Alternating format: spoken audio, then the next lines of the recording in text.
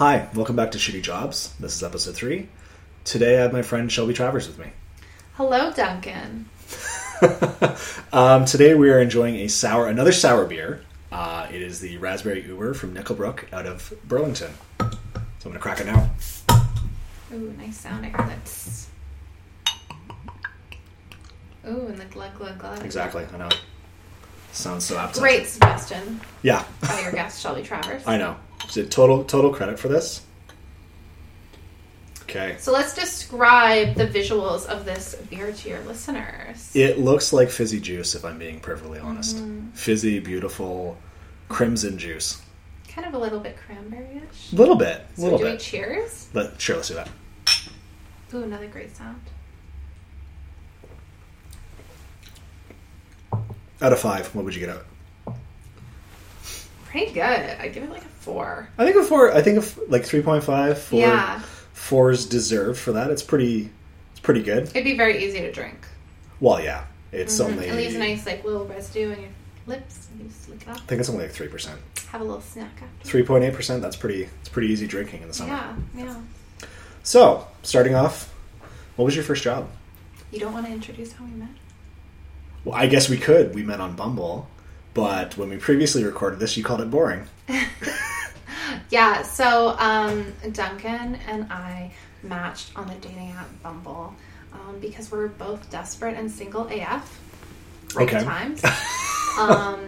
And we went out. It was a great evening, but unfortunately we had no physical chemistry. Because I talked about myself the entire evening, apparently. Duncan talks about himself quite a bit, yeah. Which is wonderful.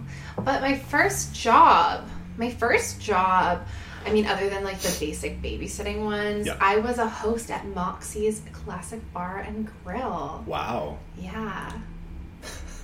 I have frequented Moxie's in the east end of Ottawa a decent amount.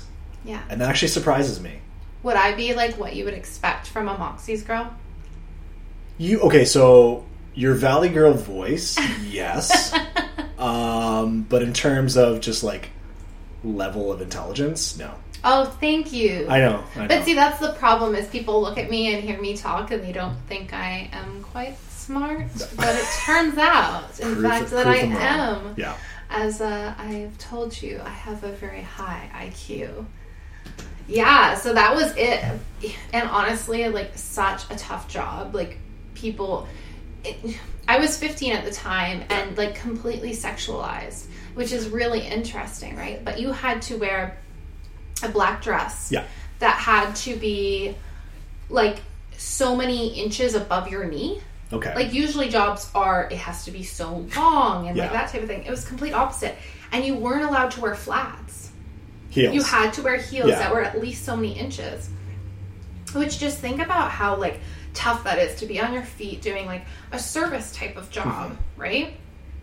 Absolutely incredible. And yeah, they would just be, like, drunk guys coming in and, like, hitting on you. And once again, like, I think back to being 15 and like... At 15 as well, like... Right? Yeah. And I was I developed quite young. Yeah. So I think that's why it was fine for me to get that job. It's probably why they took me seriously. But like, yeah, I think... I don't think that I don't think that's a great job. I'm happy that I had it because it taught me a lot, but... Yeah. Well, it seemed like the clientele at that place is not... It's kind of that lawyer...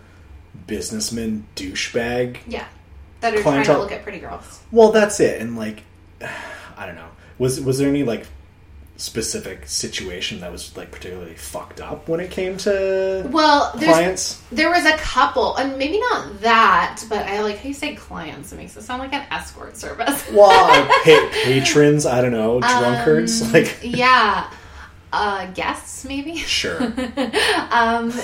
There was a couple. One that was actually from the manager's point of view. Okay. I woke up late, so this was like one of the lunch, like brunch hour shifts, and I slept in being a 15-year-old, and so I was just like, oh well, like I won't wear any makeup, it'll be fine. Yeah. And they said to me once I got there, they would have preferred me to, shower and come late and be in a full face of makeup.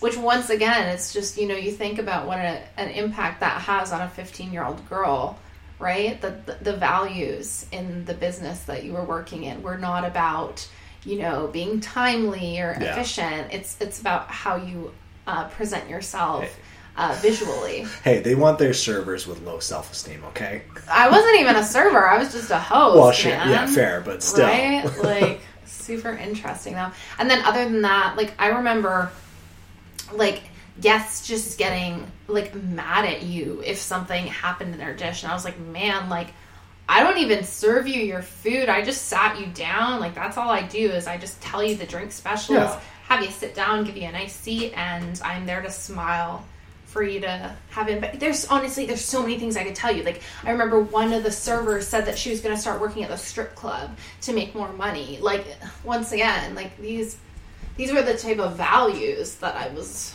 around. And then, I once had a group of drunk guys come in, and they ended up, they left me like a bunch of cash, and I was like, that's great. Yeah. But then also, like, they're trying to get your number and that type of stuff. And then at what point do I'm like, I'm 15. Did you ever, I was just going to ask, like, did you ever drop that on anyone? Or? No. Well, I was going to say, I mean. But I did have one guy that was really interested in me. He worked at the golf course, come and, like, sit down as a guest there because he knew I was working. And you really like that guest. Yeah. He was cute. It was all right. Oh, okay, fair. But, like, I would hate to think how someone would react to you saying, like, by the way, I'm 15. Because, it's questionable if they'd even care. Well, that's the thing. Some would be like, I don't care. Like, that's awesome. Like, well, because it's like, what were they trying to get out of it? I don't think they were trying to, like, really get me home or anything. I think, honestly, like, those type of jobs, they really just want something that they can look at to, I don't know, to play with a bit for while they're there, and then they go home and they go home to their wives or whatever, and it's like, I don't know, I feel bad, like, shading on these, like, bar and grill type of places so much, but I really feel like they're the escorts. What escort is to prostitution, Moxie's Bar and Grill is to strip club. You know what I mean? Like, I don't know. It's the PG look, but don't touch. Exactly, okay, exactly. I don't know, and I just remember it. And even still to this day, like, when I tell people that was my first job, they, like, have this like, perception of, like, who I am. They're like, oh yeah, I can see that, and I'm like, I wouldn't have actually said that. Really? Surprisingly. Even though you say I have a Valley Girl voice. You got a little. You had a bit of a Valley Girl voice. Yeah, that's fair. So so like, I know how tipping works for the waitresses, where it's, whatever tables you're working. Yeah. And I know that they always tip a percentage out to the kitchen, because I've worked kitchen jobs before. But how does it work with the hostess? Well, what they did at Moxie's is it just was like a pool. Like, all the tips that the waitresses made, then it's pooled up and divided amongst people. Right. Which I always had an issue with. Sure, because, like, hard life on the waitress or whatever, but I think it's unfair, because it's like, what if I did a great job and they appreciated their experience with me, but then they didn't appreciate their experience with their waitress, they appreciated, their food service, so then, like, the frontline stuff being, like, the host, and then the background people, like, the chefs and, like, that type of stuff, then they're getting a percentage based on the representation of the waiter or waitress. Right? That doesn't seem right. Yeah, it seems a little bit unbalanced that way. Yeah, I don't know, but I feel like kind of the whole, people are going to hate me for this, but I feel like the whole tipping thing is, honestly, it's a discussion and a battle that doesn't really need to be had. Like, I feel like people are like, oh, well, if we don't get our tips, then we don't, like, make the money that we should, and it's like, well, then don't get into that job. Get me onto a whole thing about, like, where people complain about what they make. It's like, then move on to a different job, work your ass off, like, go for it. I'm super, super, like, I don't know, I'd say driven in my career. Well, that's part of the whole perspective of controlling what you can control, really. Yeah, so, like, exactly. Like, I hate when people complain about work. Hey, I complain about work all the time. I know. How long did you do that job for? I think it was just kind of like a seasonal, like, summer thing. Okay. I think I started doing it when I was into, like, school. Yeah. God, I think that would have been, like, going into grade 10. And it was just that, like, once again, like, these places are open till, like, 1:00 in the morning, and then after that, then you've got to, roll all the cutlery and clean everything up, and you sometimes aren't out there until like 3 in the morning. It's true. Yeah. And like, how can you do that when you're in grade 10? Like, you know what I mean? And I'm having like my dad come and pick me up, and then if they keep me late, then my dad's just like sitting there like waiting for me. I don't know, complications. It's great. Oh, I know they're rolling the cutlery pain. Well, so I would have been cleaning the kitchen while basically like the service, like the waits. So what did you do in the restaurant business? Let's talk about that. Sure, we can. It was a lot of just like random cooking jobs, from like being a sous chef to sort of greasy spoon place. Mm-hmm. It was actually at like a shitty diner where I met my ex-wife. Oh my god. She was at the front house. I was in the kitchen. Match made in heaven. Oh, I know. It's such a like a romantic environment. Yeah. So back to you, like off of me. Do you find now that you've worked in the service industry and been dealing with tipping that you consistently tip more, or are you more attuned to like not tipping at all when it's bad service and tipping really well when it's good service? I don't know. This goes back to like the whole with me with like a tipping thing. Yeah. I'd say I'm generally like an 18% tipper. Same. And I'd say that because I don't know why, but I feel like I've been made to feel guilty if I don't tip someone correctly. Which once again, I still don't feel like it's my responsibility to do that. So I don't know. It's one of those weird like paying it forward things. You're like, hey, I've been here before. At least with me anyways. Yeah. Even if it's shitty service, I'll still like... Let's put it this way. 15. I'd rather give that tip to someone who's like struggling on the street or donate it to charity. That's a good point. Bottom line. You know what I'm saying? Yeah. Like, so that's kind of like my contradiction in my head is I'm like, I do think that service industry jobs should be a stepping stone and can push you towards further things. And if you are completely relying on the fact, like, then it goes into, like, tipping of, like, other things, right? Like, okay, when the Uber Eats guy comes and delivers me my food, should I be tipping him? How much should I be tipping him? So, I don't know, that literally the whole tipping thing is something that I constantly am having, like, self-debates for and want to, hear what other people do because, yeah, like, I tip when I go and get, like, my facials done. I tip them. Yeah. Haircut, exactly. Yeah. And then it's like, okay, well, we base things off of tipping in the service industry, based on the fact that they don't make, I guess, the minimum wage without it. At least that's what I've been told. At least with waitresses, I know. Because tips are included with that, they make slightly less than minimum wage. Exactly. And so then, if that's true, then, okay, then why do we tip the same percentage for absolutely everyone? I don't know. These are the questions that keep me up at night.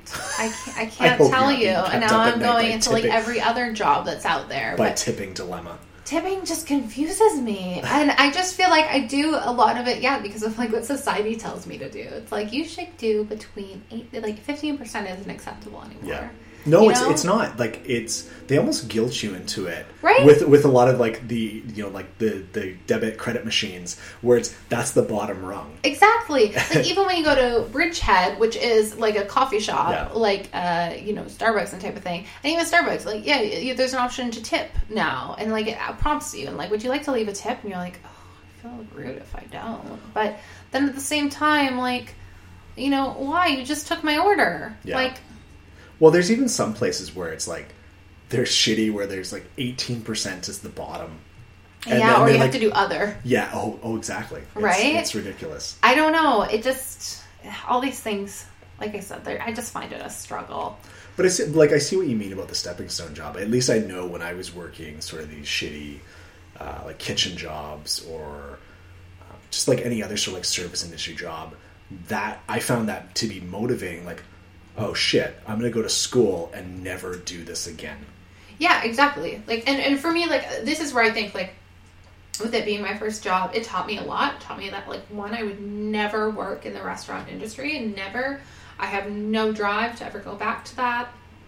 Like, I know some people it just really works for. They really love it. They love the social community of it. For me, I just found it so exhausting, so draining, so demoralizing, like, just made me like just not feel good about literally anything. I don't even know what the positives were of it. Like, I don't want to say that it taught me the value of money because I think I've already had the value of money like before that. So that's fair. I don't know. So on that somber note, if that wasn't... So that was your first job. What was your worst job? Bad. Oh, really? No. It's like, how much should I shade? My worst job was actually my job prior to the one that I'm at. Okay. And it was my worst job because of how toxic it was and how terrible it made me feel. So I graduated media communications at Humber. And after that, like, I got employed right away. I networked myself like crazy, and that was with a nonprofit organization. I was living in Toronto at the time, where Humber College is, and the job was in Calgary. So I uprooted my life. I moved out there and started my job as communications coordinator for all of Alberta and Northwest Territories. Okay. So it was a great job. Like, I in a way, like... So I loved what I was really doing. I was spreading a message that I was passionate about in helping people who are blind and low vision get their message out there. Right. And I was trying to give a younger perspective on things, where this is an organization that's been around for 100 years and had, I think, like a dated perspective on things. And I think I could highlight the real true experiences of their clientele. And so I was happy to do that. And I thought I'd actually get to be a voice. And also, it should be known that I interned with the same organization in Toronto, working in the same field, but on the national level. And I did more when I was an intern than when I was a full-time employee. I was so controlled. Every single one of my ideas was bashed down, or like I was doing 4 of their social media pages, but before I submitted absolutely anything, I had to have it approved by the manager. And it's like, why are you, like, how much time is this wasting? You know, like, if you don't trust me to write a social media post, like, it's not time effective. And I'd come up with these ideas. There was even times when I found the story of this woman who was 32, and she had a condition called retinitis pigmentosa, and she was losing her sight, and she was running those like mutter type of runs, and she was traveling around Alberta doing them. And I was like, what a cool story. I need to get this in the media. We can target a whole different type of media with going with sports route and really educating people on, like, this is what blindness is. This is not what you think of, like an old person who can't do things. Like, these are people who are young, they're out there, they're active. And so I thought it was a great idea and a great way for us to get our branding out there, right, as a national organization. And so at first it wasn't approved, and then because apparently the executive director didn't like it, so then I took the initiative to talk to my executive director on why this was that it didn't work, because my supervisor told me that it didn't meet the branding because the story focus was not about the organization. It was about a client. Once again, I don't understand that, because our clients were the best part about the organization. It's a client-focused nonprofit organization supporting... Anyways. So how has it taken you, like, at least from an optics perspective, sort of jumping rank? Like, into my job now? No. I meant in terms of, like... going around. Going past your seat. I don't think that the thing is I was going around. I was going to a different person. This is the tough part about my job, right, because it was that... Like, it was almost like sometimes I had 2 managers, and there wasn't that clear, concise thing, because someone would say, oh, this person said this, oh, this person said this, because my manager was in BC and I was in Alberta. So there was a lot of, like, confusion, because the executive director was in my office, so she could directly supervise me. A lot of confusion. So then the executive director said that was not true at all. That was just a story. So then I go back to the manager of communications and I say, okay, well, like, this is the situation. She thinks it's a great idea. So I did it. I wrote up this press release. I started doing these media calls, building my media list. The day before, and I told, the client, yes, come to Calgary. I'm going to be there. I'm going to make sure, like, these things are organized. I want to meet with you before so that we can go over some media stuff. And, I had everything all planned out. But then, like I said, the day before, it got canceled. And it got canceled because the executive director was not there. And they didn't feel like they had a spokesperson for the organization. Why was the girl that was running the race that got services from this organization not spokesperson enough? Like, once again, that was just it. It was just like I felt like I wasn't allowed to do my job. Yeah. And I felt like I was spending so much time preparing these things, writing these things, calling these places for it to be dropped. Like that. Yeah. Like, and that's so frustrating, and it's so like they didn't even care. And I really did care, and I think that was really frustrating. Long story made short, I got laid off from that job. Oh, really? Yeah, so even though I moved across the country and I did all that, and they told me that, so I started the job in June, I got hired in April. In between April and June is when they found out they were going to lay me off. Oh, why they didn't let this be known to me, even though I had a job offer also in Toronto. Yeah. I don't know. That's unusual. What did you find that it was a lot of sort of micromanaging? Yes, 100%. It was so micromanaged. It was so bureaucratic. Yeah. Like, you've talked to me about how sometimes it's like you have to go through all these processes and these steps to get anything done. And it was the exact same thing. It was like, I have the solution. Like, you have to at least trust your employee a certain extent. If you're going to hire them, you're going to pay them. Like, you've got to trust me to a certain extent. They even, like, you know, put barriers on me wanting to go, like, Facebook Live and, like, really? All that type of stuff. They're like, I don't know. And I'm like, I tried so hard because I was like, listen, I'm younger. I'm part of this demographic. You have to listen to me a little bit. Like, we have to start, like, why are we marketing our social media pages to our donors and to our older clientele? That's not where they're going to be finding the information. The information on social media is going to be for your clients. Right? Anyways. No, it's unfortunate that you have people like, micromanager like that acting out of a place of insecurity where it's purely about the optics of I'm in control. Yeah. And the second someone comes forward with an idea, there's a complete apprehension about it because it's not my idea.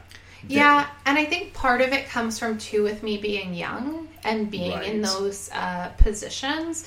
There was many people that, like, worked there. Like, I was by far the youngest person, maybe by 20 years. Oh, really? And, and, I mean, you have to think about most workplaces are kind of like that. Like, I'm in my mid-20s. Like, I'm not what people expect to be in these type of positions at my age, so soon out of school. But, so I'd have people say, like, oh, like, you know, my kids are your age, or like, oh, you're such a baby, like all those type of comments, which once again, like, that's what made that environment really negative too, because I kind of always felt like I was being demeaned because of my age. Right. Not understanding, okay, I do have quite a bit of experience under my belt. Like, yes, I just finished school, but I've been working my ass off since I was 15 years old to make a public figure and make a public face for me so that, people can Google me and know who I am. Like, that's something that I've been working on for 10 years. Like, this isn't, sure, I don't have, like, any direct, like, oh, I'm in a job for this many years, but that's still a lot of experience with me going out to media, being a spokesperson for this, being a spokesperson for that. Like, it's a lot of work, and it doesn't come from anywhere, and clearly I'm passionate about it. Of course. And I think, like, it was always seen as just such a negative that, at my age, like, that I was there.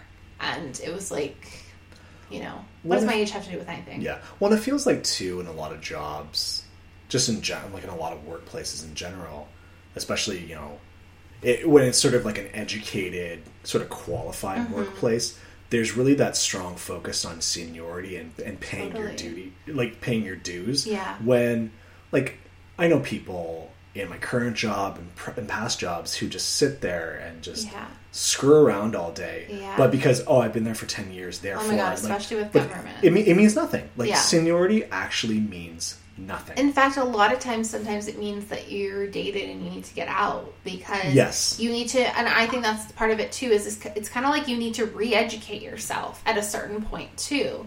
Because, if you've been in the industry for 10 years, especially for something like media, for example, I'm sorry, it's changed a shit ton in 10 years. Just because you have your 10 years under your belt, guess what? All that education and all that experience has led you to nothing because it's changed now. Yeah. You know, like, so that's once again, like, I don't think. Also, that place was terrible. I'll give you this story because this is pretty cringeworthy. After 2 weeks of working there, so I have a guide dog. My guide dog's name is Frances. She's pretty great.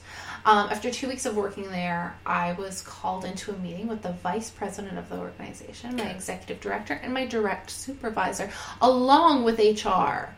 Which you can assume that would not be a good call. No. So I was told when I first started that Frances could be off harness and off leash, and she was welcome to roam around the office. Okay. So I take that at face value when someone says that. I think that that's the truth. Yeah. So I do that. This call was arranged with a meeting invite over Mail Outlook, and it was titled Guide Dog Etiquette in the Office. In this call, they proceeded to say that my guide dog, who was off harness and not working, that she should retire. Oh, really? That she should retire. They have the audacity to say that. And that basically saying these things about her, which, I mean, sure, she's my dog, but she's my way of getting around. She's my independence and everything. And for someone else to say her experience and how she performs as a job when she is not working was so ignorant to me. And this organization was a dedicated institution for the blind. So for them to not even understand that and to make this big deal with HR and everything without even having like a one-on-one conversation, be like, hey, Shelby, I've noticed this about Frances. Like, what do you think? No, it was a big deal. Well, especially since it's like HR, like I don't know how many HR people plus 3 other people presumably sitting across the table from you, basically. Oh, no, it was a conference call. Oh, it was oh, jeez. Yes, it was a meeting invite for a conference call. How demeaning. Holy right? Shit. And just how disrespectful, how inappropriate. I just think, like, that's bottom line. Like, I think that's so inappropriate. You do not have the right to tell me how my guide dog, when she should retire, how she should act. That is not your place. It's a little so strange. Inappropriate. So... moral of the story, I'm very happy that I'm no longer in that position. Well, yeah. They laid me off, but it is fine. I learned a lot. I may have spent a lot of money having to move across the country again. They didn't provide any sort of like moving fund, house hunting. No severance. Jeez. Yeah. Wow. Okay. Yes. That sounds like a pretty awful place. Uh-huh. There you go. That's quite the worst. Yeah. So talk about shitty jobs. Yeah, I was going to say, how about your best job? My best job, it's going to sound so corny, but it's the position I'm in right now. Yeah. So my direct title would be the broadcast presenter for Ottawa. What that basically means, that's the UK version of saying you're a reporter / on-camera personality. Mm-hmm. So I work at an organization called Accessible Media Incorporated, AMI, which is a national Canadian media group that covers basically anything that has to do with accessibility on any sort of platform. We started out just trying to make things accessible media content for the blind, and that's really grown into not just making things that are accessible, but talking about these topics that aren't often discussed in the media. And I love that I get to do that. It's really fun. I'm in a positive work environment generally. It's really relaxed. I love that I can swear. I love that it's a performance job, because I mean, I've acted since I was 7 years old. Like, acting has literally been my entire life. And I get to be around people who are just as passionate about media as I am. And it's a lot of fun. And it's just, like, these are people I travel with. I spend more time with them than I do with anyone else. And it's fun. Nice. Yeah. So, like, what's probably, like, the best or most interesting place you've traveled as part of this job? I mean, I guess it would be like to San Francisco now, as thus far. And I think it's just like being able to go to, like, you know, the Game Developers Conference and the Game Accessibility Conference. Like, that's something that's really cool that, like, I personally would have never had any interest to do, right? That's not something where I would have been like, I want to go to this conference. I want to learn about video games. That would have never crossed my mind. But this job gave me the opportunity to break into this demographic and this social platform that I've learned so much from, and I never would have if I never had this job, right? And I love to learn new things about literally anything, and it's just so cool to talk to these different people. So that's been really cool. I'm also going to Newfoundland pretty soon. There you go. I'm excited about that because I've always wanted to go to kind of like the East Coast. Yeah. Like I've been so many places, like mostly everywhere in Canada, excluding the territories and Maritimes. The Maritimes are quite nice. Yeah, so I think it'll be cool. Nice. Yeah, to go to Newfoundland. And I mean, once again, like it's obviously like super long hours. Like, you know, there's working a 14-hour day is not, you know, strange to me. I'm taking a flight on Monday. We leave at 6:30 a.m. Okay. To go to Vancouver. So like, you know, it's absolutely crazy. But, and you know, then the whole week we're just filming and stuff. So, you know, it's a lot. I don't think it's for everyone. And I think that's where people are like, oh my God, TV. Like, I would love to do that. Even I've done commercials and people are like, oh my God, that's such great money. Like, maybe I'll do it. And I'm like, it's not that easy. No, shoots, reshoots, yeah. Also just being judged. My appearance is constantly critiqued. Yeah. Constantly. I have a meeting tomorrow discussing my wardrobe. Like, right? Like, this is what it is. It's planning out what I'm going to be wearing on certain days and how my makeup will be and how my hair will be and how I have to talk and how I have to totally perform myself, which I personally love. Mm-hmm. I find it very stimulating. But gosh, you have to have thick skin to be able to handle that. Like, completely. I know at least before we went on our first date, I looked you up on you. Like, of course I looked you up on like YouTube and stuff. The second you mentioned you were in like television broadcasting, of course I looked you up. Yeah. Fair number of YouTube videos. Yeah. Did you ever find a moment where you actually looked at the comments for that? Because I know people have talked about that being the most horrendous. 100%. And everyone's super positive. Were they actually? Oh my gosh. Literally, I have never seen a negative comment about me. Wow. Good for you. Jeez. Yeah. I've never seen it. Most people are like, my best friend is pretty successful on YouTube. She's almost got 1 million subscribers. Okay. And so, I've been featured in her videos and stuff. And people like always want me to be brought back. Yeah. And I think part of it is just, my approach to things is always quite casual. Mm-hmm. And even that's with growing with this job that I'm in now at AMI, I'm having to learn the persona and the personality that our audience likes and that my producer likes. And it's definitely, I can relax a bit more because the person that people like is just me being me. It's me being sassy and being like my total self instead of trying to be so rigid and corporate and like reporter like that's just not me. Well, nobody likes that sort of forced persona at all. But I think it's finding the forced persona that works for you. Fair. Because I think some people do. Like, do you think the newscasters and news anchors actually talk like that in their day-to-day life? God, no. But it works for it. It does, but me personally, I don't particularly care for that. You wouldn't like if I was like, and now I'm sitting with Duncan, and we're ready to talk about shitty jobs. I appreciate your sassy Valley Girl attitude. But that is, like, sometimes when I'm, like, recording a voiceover or something, like, that's the voice I have to put on. Like, I'm Ottawa presenter Shelby Travers, and I'm here, like... Yeah. And I think it's funny for people to see me just, like, turn that on like a switch. But, like, I don't know. Yeah, you did that pretty effortlessly, I gotta say. Little creepy. Just a little bit, yeah. See me like switch up who I am. Yeah, you even did the head jerk there. Yeah. Well, that's the thing too. So like in like my like actual persona, like how I am, you will catch me in every single photo. I always have a head tilt. Like that's me. But then if you see me like trying to be like someone else or being like more corporate, then I'm like so much more rigid. My smile will be different. Okay. Like everything about that. And that just comes from my acting, like, honestly. Yeah. Like, it's just learning about how many muscles you have in your face and how you can contort your face and just, I don't know, portray this whole story differently just based on your face. It's so cool. I'm so passionate about it. I can hear my voice and just hearing how, like, into it I'm getting. I need to calm down. Getting a little excited. Yeah. How about sort of like worst coworkers or most eccentric coworkers? Oh my god. I mean, you don't have to mention anything from your current job. Okay, but my current job is probably where there is the worst coworker, really? which is funny because he just one time. This is part of it where you just get too comfortable with people, right?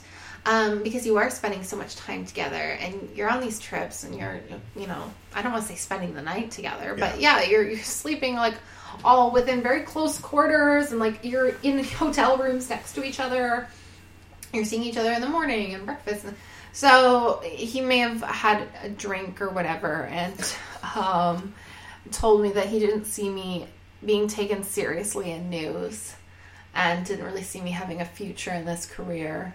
That really shot me down once again. Like, I can imagine. Yeah, with him being the videographer, it really stuck to me. He also said some pretty, the first week of me working there, he said some super sexist comments. Like, women can't be firefighters, and every woman that's had, like, a sexual assault is just doing it for attention, and blah, blah, blah, blah, blah. And women who are assaulted and don't go to the police, like, they're just making drama and they're making it worse for everyone else because then someone else can be attacked. Like, honestly, like the most cringy things. And once again, like starting out at a new job where I had like a previously terrible work experience, it was tough. And once again, like he's the videographer, I am the performer. I have to be completely vulnerable with this person.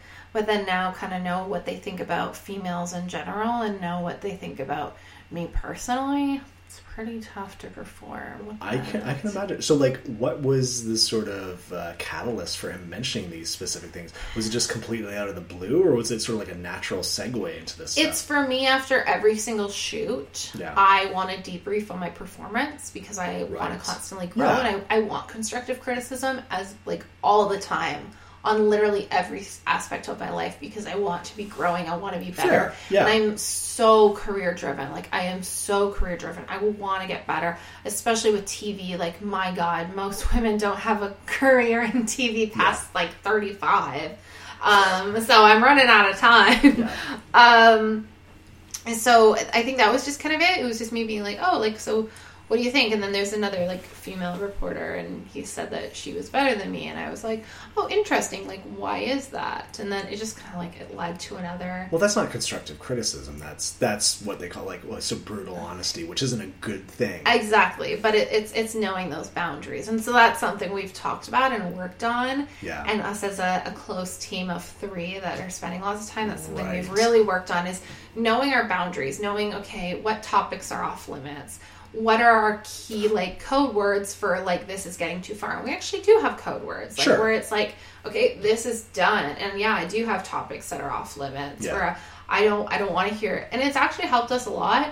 Because that happened a little bit ago. And we've had, these team building. We had, like, a team building guy come in and do all these assessments of, like, how we are. And to better understand why we were clashing or we weren't. And yeah, ultimately. But it's really interesting because then when I film with any other videographer, I always perform better. So I think that really, even though like I say like I'm getting over it, blah blah blah, I think it really is stuck in my head. Yeah, you don't have that in the back of your head when you kind of like, because presumably you see him as you're recording, correct? Oh yeah. So right like, in front of me. Yeah, it's just he's telling me to retake things every time I do a voiceover. He's in the room. It's just in your face. Yeah, I do think he does. I like things better, as I said, as I've developed my persona and my personality that I'm going to come forward with. He likes that. He is taking a bit more of what I say seriously, so that feels good. Only time will tell. Yeah. Ultimately, I think the best thing is just having those boundaries with people and just being like, these topics are off limits. We can joke. We can be friendly, but we won't be friends. You know what I mean? Like, and there's certain things that I can only talk about with my friends. And that's just tough, too, because we're a team of 3, and my producer, like, her and I literally talk about everything. Everything. Maybe too much. But, yeah, it's just knowing... And we work in an open concept space, right? So no walls. Yeah. So, like, that's tough, too, because then you're literally always hearing...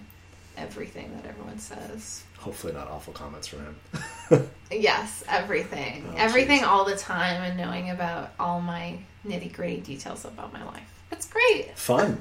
Yeah. It's probably like, if you were to have the conversation with them, they'd be like, oh my God, Shelby. Oh, really? Oh. They would hear, yeah. Yeah. I need to work on the boundaries of myself, of what I say to people. A little bit too open? Yeah, probably. Yeah, but I like that about you. Yeah, well, at least someone does. Yeah, that's fair. What about any time you sort of like screwed up spectacularly at work or failed just horrendously at work?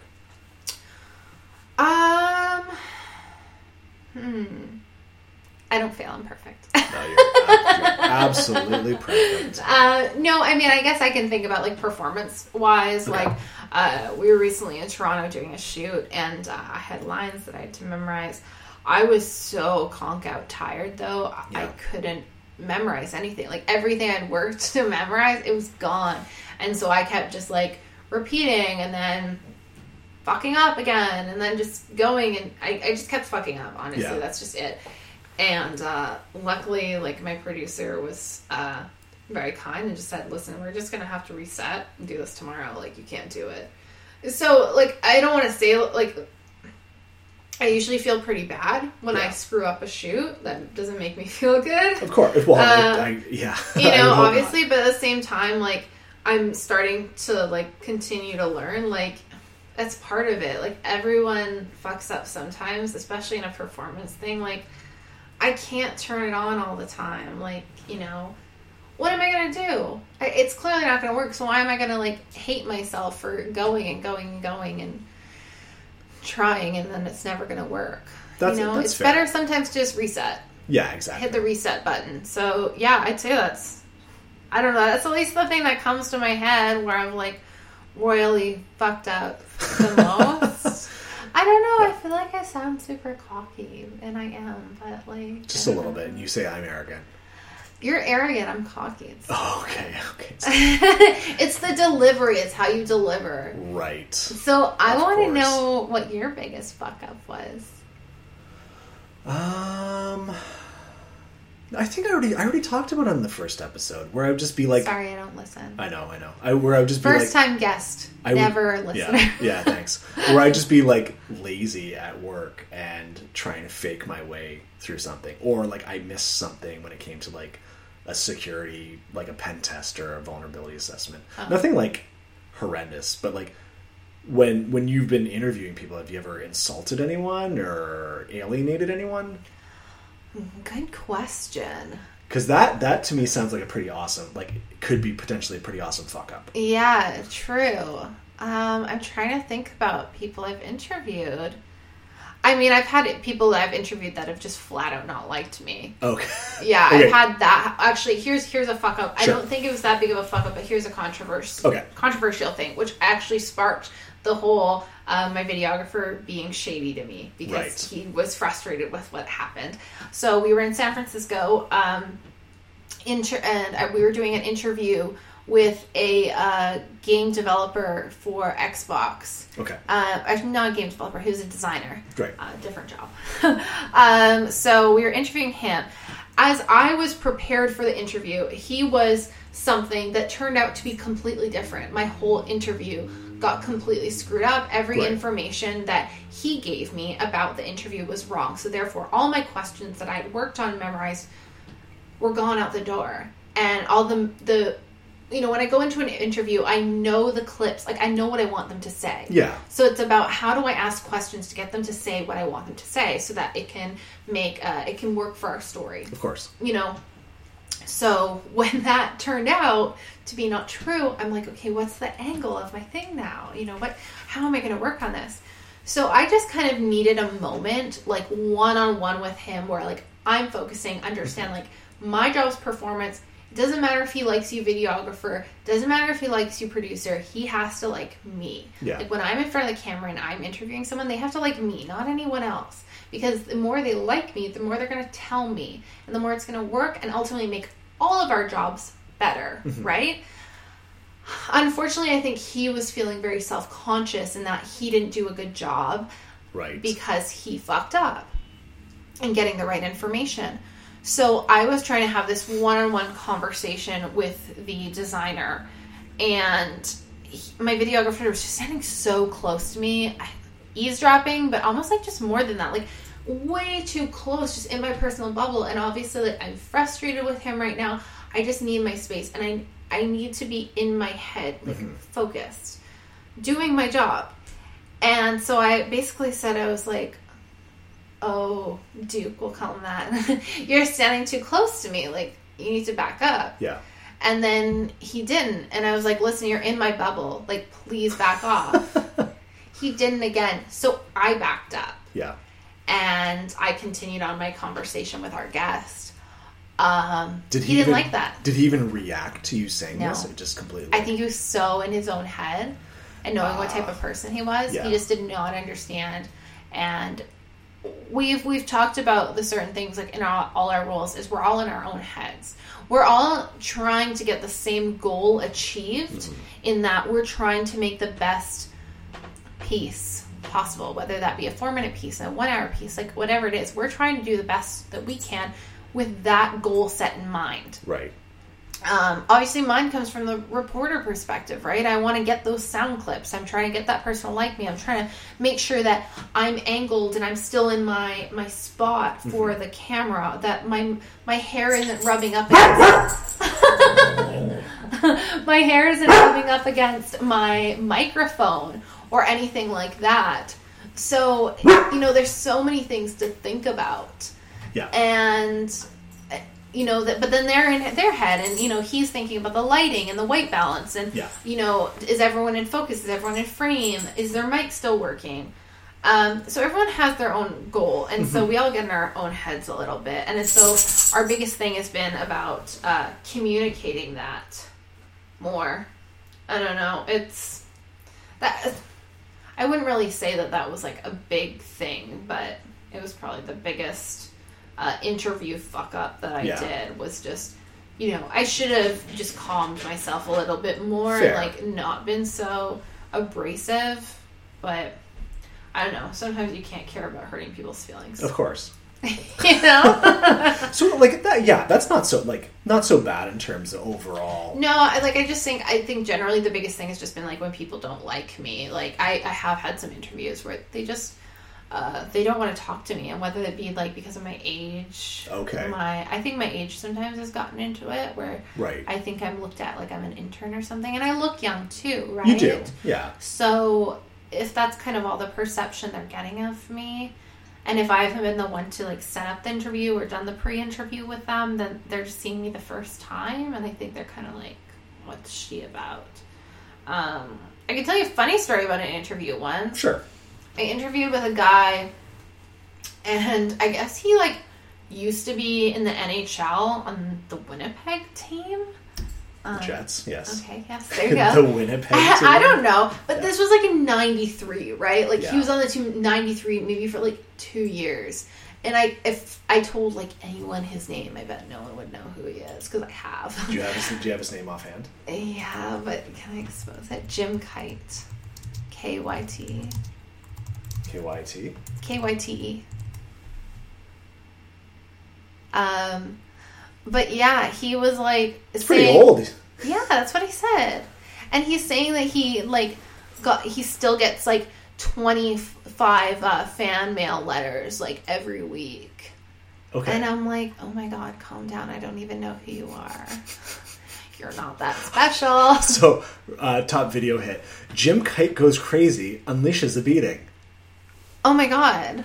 So maybe you were in the right. Maybe this Jim Kite guy is pretty awful. Maybe. I don't know. How serious is he with the team? Did I get the right team? Winnipeg? Well, yes. You had Winnipeg, yes. Okay. Yeah. Well, it just shows my memory. Because like that story I did like maybe like 4 months ago. 5 months ago. So for me to remember that detail, I was like... Well, he was drafted in the first round. Okay. So was he good? That's usually a pretty good indicator. Right. But that was, once again, it was back in the 90s. Sure, yeah. Like, who cares? And he's like, he works at the college now, at Algonquin College. Like, not even, like, I don't know. This is just what I'm saying. Like, I wasn't that impressed with him. I didn't care about his fan letters. Maybe that's why he didn't like me, because I just wasn't buying it. I was like... You're like, come on. What else have you done, old man? Exactly. I don't care what. I'm like, I don't care. Yeah. But yeah, he like wasn't, like, my producer even had to say multiple times, he's like, no, Shelby's interviewing you. Shelby, quit rolling your eyes. Yeah, exactly. Oh my God. Oh, I just wasn't impressed with him. That's fair. No one can impress me by saying, like, that doesn't impress me. Whatever, you played in the NHL. I don't care.